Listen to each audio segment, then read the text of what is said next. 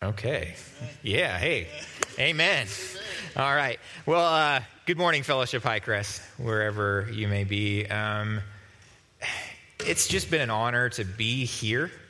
And Braille was saying something this morning about how in this time of separation, we shouldn't take this time of togetherness for granted, and this time of even togetherness and worship for granted. And I'm not. This has been needed and great, and I appreciate the talents and gifts of the music team, tech team, everybody here that have allowed us all to experience this. So anyways, I digress. My name is Colin Ballou. I'm a lead deacon here, and I'm part of the teaching team at Fellowship Highcrest. And so the first thing I want to say before we get going is well done. Well done. You're adapting to this new normal of the COVID season. And so parents, I also just want to specifically address you because I am one. I want you to know that I know this time has been hard, but I wanted to encourage you that in your trying in this moment, that trying, it's going to echo in your lives and the lives of your kids. So thank you for pushing through whatever battle you're fighting this morning to meet with us virtually. And I just want to let you know that we love you, truly. So that being said, let's get going. Today we are going to be continuing our journey through the book of Romans. John and Jill hit hard last Sunday on Romans 12:3, which set us up to look at verses 12:4 through 8 this week. These verses, they can be found on page 682 of the blue Bibles that are typically in the seats here at Fellowship Highcrest, if you've attended here in the past. And hopefully you'll get to see them when we attend here in the future, however far in the future that may be. So if you don't have one of these blue Bibles, no worries at all. We're actually reading this morning out of the New Living Translation, so feel free to get out your phones or your tablets or your computers, or actually they make the page Bible things too, so we can get those out as well. Okay, so let's start this morning by being real with each other. I don't know about you, but I've spent a lot of my early life wishing that I was someone else. I thought that I should be good at things that I wasn't good at, and I wished that the things I was good at, I wish that they would go away, because I considered those things nerdy. My parents were great, but in the times I was ticked off at them as an angsty teenager, I angrily thought that I should have different parents. My greatest struggle was wishing that I would have a different body, though. Since my current one was plagued with weight problems and migraines and nerve injuries and all those kinds of fun things, it kept me from participating in the normal things of life. So have you ever been in those spaces? Well, today we're going to confront these thoughts head on by talking about how we've all been created with giftings that have a purpose. Romans 12:4 through 8, just as our bodies have many parts, each part has its own special function. So it is with Christ's body. We are many parts of one body, and we all belong to each other. In His grace, God has given us different gifts for doing certain things well. So if God has given you the gift and ability to prophecy, speak out with as much faith as God has given you. If your gift is serving others, serve them well. If you're a teacher, teach well. If your gift is encouraging others, be encouraging. If it's giving, give generously. If God has given you the leadership abilities, take that responsibility seriously. And if you have a gift for showing kindness to others, do it gladly. Let's revisit this idea of our own inadequacies here just real quick. A lot of you actually know what that feels like.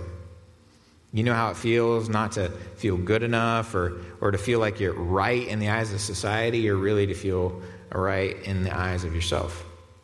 We all have these moments where we want to be pro athletes or famous musicians or political leaders or maybe rich business owners or even like swimsuit models, whatever it may be. There's this list that goes through all of our minds.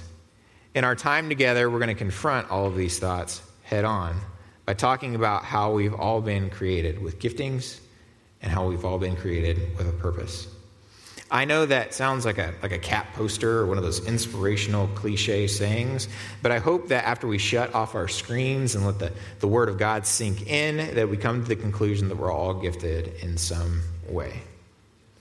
Not only that, what if we saw our giftings as not only important to ourselves, but really to the body of Christ and for those around us? So here's the deal, everyone. How we handle our gifting directly impacts the world and the kingdom of God in big ways. Point number one, we're all gifted in some way. If you would have asked me, or the teenager me, or really even the early 20s me, what are you good at? I probably couldn't have told you. I might have said something like, I don't know, playing my bass or making people laugh, but deep down inside, I really felt like I didn't have anything to offer. How many of you right now could raise your hands if I asked you to tell me what you're good at? What qualities or special skills do you bring to the table? And I don't mean like the results of your spiritual gifts tests or your Myers-Briggs or any of these other surveys that you can take. Like, have you ever taken the time to think about what you do effortlessly? Or do you even believe that you have something that you're especially and innately good at? And Paul addresses this in Romans 12, 4 through 6a. Just as our bodies have many parts, each part has a special function. So it is with Christ's body. We are all parts of one body. We all belong to each other. In his grace, God has given us different gifts for doing certain things well.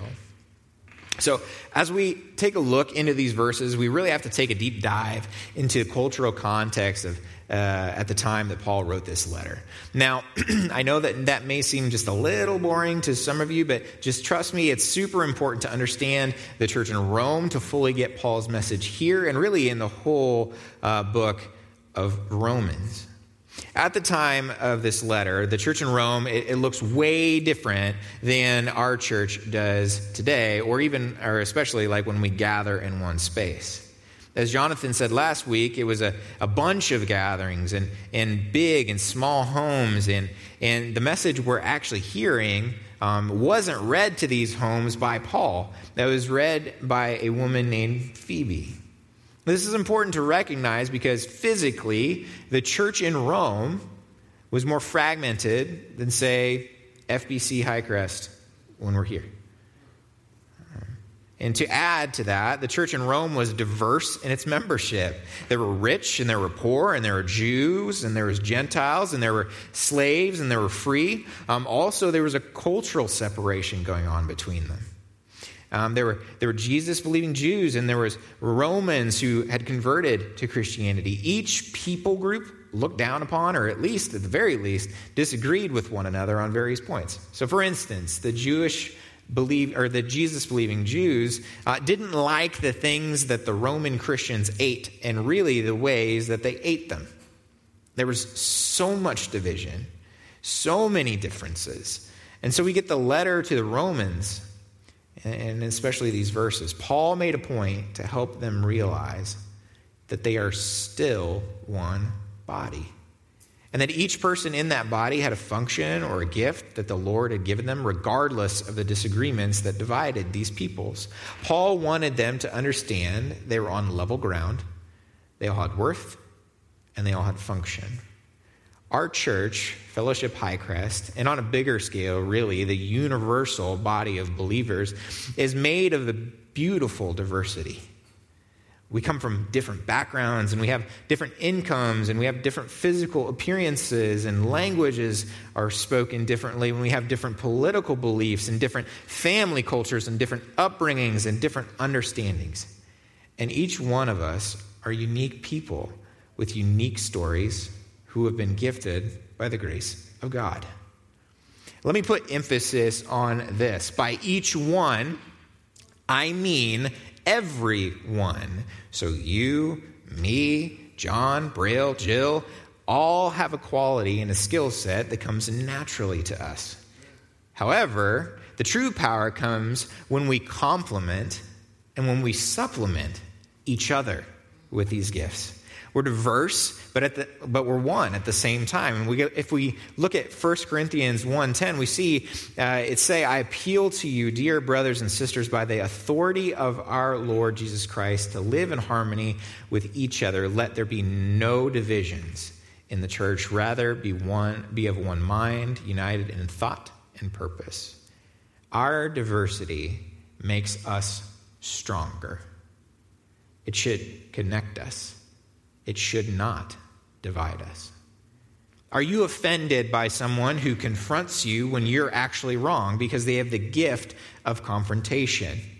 Are you jealous of someone who gets the ability to teach, whether it be on stage or in a classroom, or maybe it's a conference that you've gone to in your professional life? Do you think maybe you could lead something better? Well, maybe it's the church. Maybe it's your small group. Maybe you think that you could lead better than your boss in the organization that you work in. Listen, the options for division are endless. The path to connection is difficult, and the road to unity requires Jesus. Yes, we're diverse. We are gifted. We're to use these talents and bents to complement each other. There is something important, though, that we need to keep in mind on a day-to-day basis. And that brings me to point number 2. All of us are to use our gifts with excellency. As an angsty young Colin matured, and just believe you and me, I'm still maturing. I have not maxed out. I am constantly finding out more about myself. Through God's work on my heart and mentorships and honest friendships and even counseling, I've been able to be blessed to look at myself more clearly. I believe at this point in my life, I can sit down and I could look at you in the face and I can honestly answer what I'm good at. And I can honestly answer what I've been blessed to be gifted with. The question is now, well, what do I do when I solidify the knowledge that I have? So that brings us to Romans 12:6b through 8. So if God has given you the ability to prophesy, speak out with as much faith as God has given you. If your gift is serving others, then serve them well. If you're a teacher, teach well. If your gift is to encourage, be encouraging. If the gift is giving, give generously. If God had given you leadership ability, take the responsibility seriously. And if you have a gift for showing kindness to others, do it gladly. Paul takes the time here to list out a few spiritual gifts that are possible. The first thing we have to note, though, in this list is that it's not meant to be an exhaustive one. So just because you don't see yourself fitting in or seeing yourself as like, oh, I can't prophesy, that's not my strong suit, well, that doesn't mean that you're ruled out. The second thing that Paul makes sure to note on each gift mentioned is that we're to do that action, that gifting, with excellence. If we're given the gift of serving, serve well. If we're given the gift of teaching, teach well. If we're given the gift of encouragement, actually be encouraging. If we're given the gift of giving, then give generously. If we're given the gift of leadership, take it seriously. And if we're given the gift of kindness, just be kind. And on and on and on. As a Christian, we do things for the glory of God. That means that we do everything with the most integrity, efficiency, and effectiveness possible. We don't cut corners. We are not lazy. We move to serve the body and to serve others, and we use our gifts as they manifest themselves for others. But here's the deal. We can start to see this manifestation in 3 distinct ways. Way number 1, we're selfish with our talents and our giftings. 2, we're apathetic with our talents and our giftings. And way number 3, which is where we want to get, we're Christ-like with our talents and our giftings. And so I want you to hear this, and believe you and me, I'm preaching to myself just as much as I'm preaching to anybody else. Selfishness and apathy will not contribute to the body. It will not grow God's kingdom, and it will not reflect Jesus, period. In 1 Corinthians 10:31, we see it to say, so whether you eat or you drink or whatever you do it all for the glory of God. Do we do everything to the glory of God or for the glory of ourselves? Do we continually seek the Spirit's guidance? How, if wielding our gifting is so hard, do we actually move forward? And that brings me to my next point. We have to power up. What does it look like for the church to work together with its giftings? What does it look like for myself as I discover my gifts? How do I work in tandem with the body? And here's the deal. The answer is easy. We become the Avengers. I know that's a little nerdy. I warned you previously. But stick with me and let's revisit these verses one more time. Just as our bodies have many parts, each part has a special function. So it is with Christ's body. We are many parts of one body, and we all belong to each other. Hulk is the brawn. Iron Man is the brains and the money. Captain America, he's the integrity. Black Widow is the out-of-the-box thinker, and Hawkeye is just lame.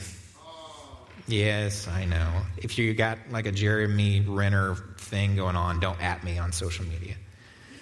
Each one of these characters on their own can do great things, but none of them save the world by themselves.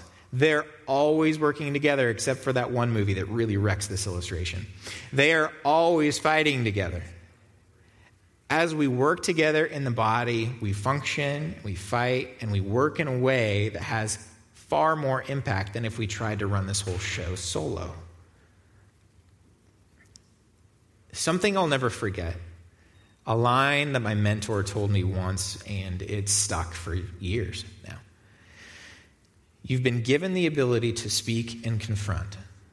If you don't speak, Colin, people die. So let me clarify what he meant by this. While it may be true that our actions affect the physical lives of others, sometimes being life or death, he meant this from an eternal death perspective. What I do can influence what and how people believe about God. This phrase has weight. It puts responsibility on me to use my gift in a way that shows Jesus. This phrase it's hard to hear, but it's absolutely true for each and every one of us. If you don't lead, people die. If you don't encourage, people die. If you don't teach, people die. If you don't serve, people die. If you're not giving, people die. If you're not kind, people die. The list goes on.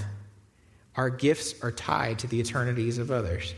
And this is the reality that we live in. We're at war. The enemy would love nothing better than to have the body of Christ separated. He'd love it if we're all self-focused, if we're all apathetic. As a matter of fact, he does his best to put us in those spaces with the lies that he speaks into each one of us every day. That's the way that we would be if we were left to do this by ourselves. How many movies have you seen where there's a villain with talent or skill or maybe superpowers who doesn't have the maturity to wield those gifts? What happens? Things get destroyed. People get hurt. And something has to come against them so that the destruction stops. I don't know if you've really seen any of the Thor movies or the Avengers, but that's Loki in a nutshell, right? He's incredibly powerful. He's brilliant and he's charming, but his jealousy for his brother and his desire for power causes countless deaths and destruction of worlds. That would be me, and that would be you if it were not for Jesus. We were given a gift, a man who paid for our sins with his own sinless life. Through him, we are given a Holy Spirit, a guide, a helper to help us fight against selfishness and to fight against apathy. This Jesus died so that we could grow closer to him and so that we could grow closer to each other. He died so we could power up. Do you know him? Do you want to know him? You can by doing something we call stepping over the line of faith. And right now I'm going to pray, no special words, no special order of words. I'm just going to pray a prayer of thanksgiving. If you hear God speaking to your heart right now, wherever you may be, let him in. Give your heart to him and give your gifts to others. Let's pray. Heavenly Father, I thank you for this moment that I can be with my brothers and sisters. And I lament and grieve that we can't all be here together, but I take solace in encouragement, and my heart raises to the fact that you're here anyways. You're in the homes of those who are watching, and you're in the cars of those who are driving.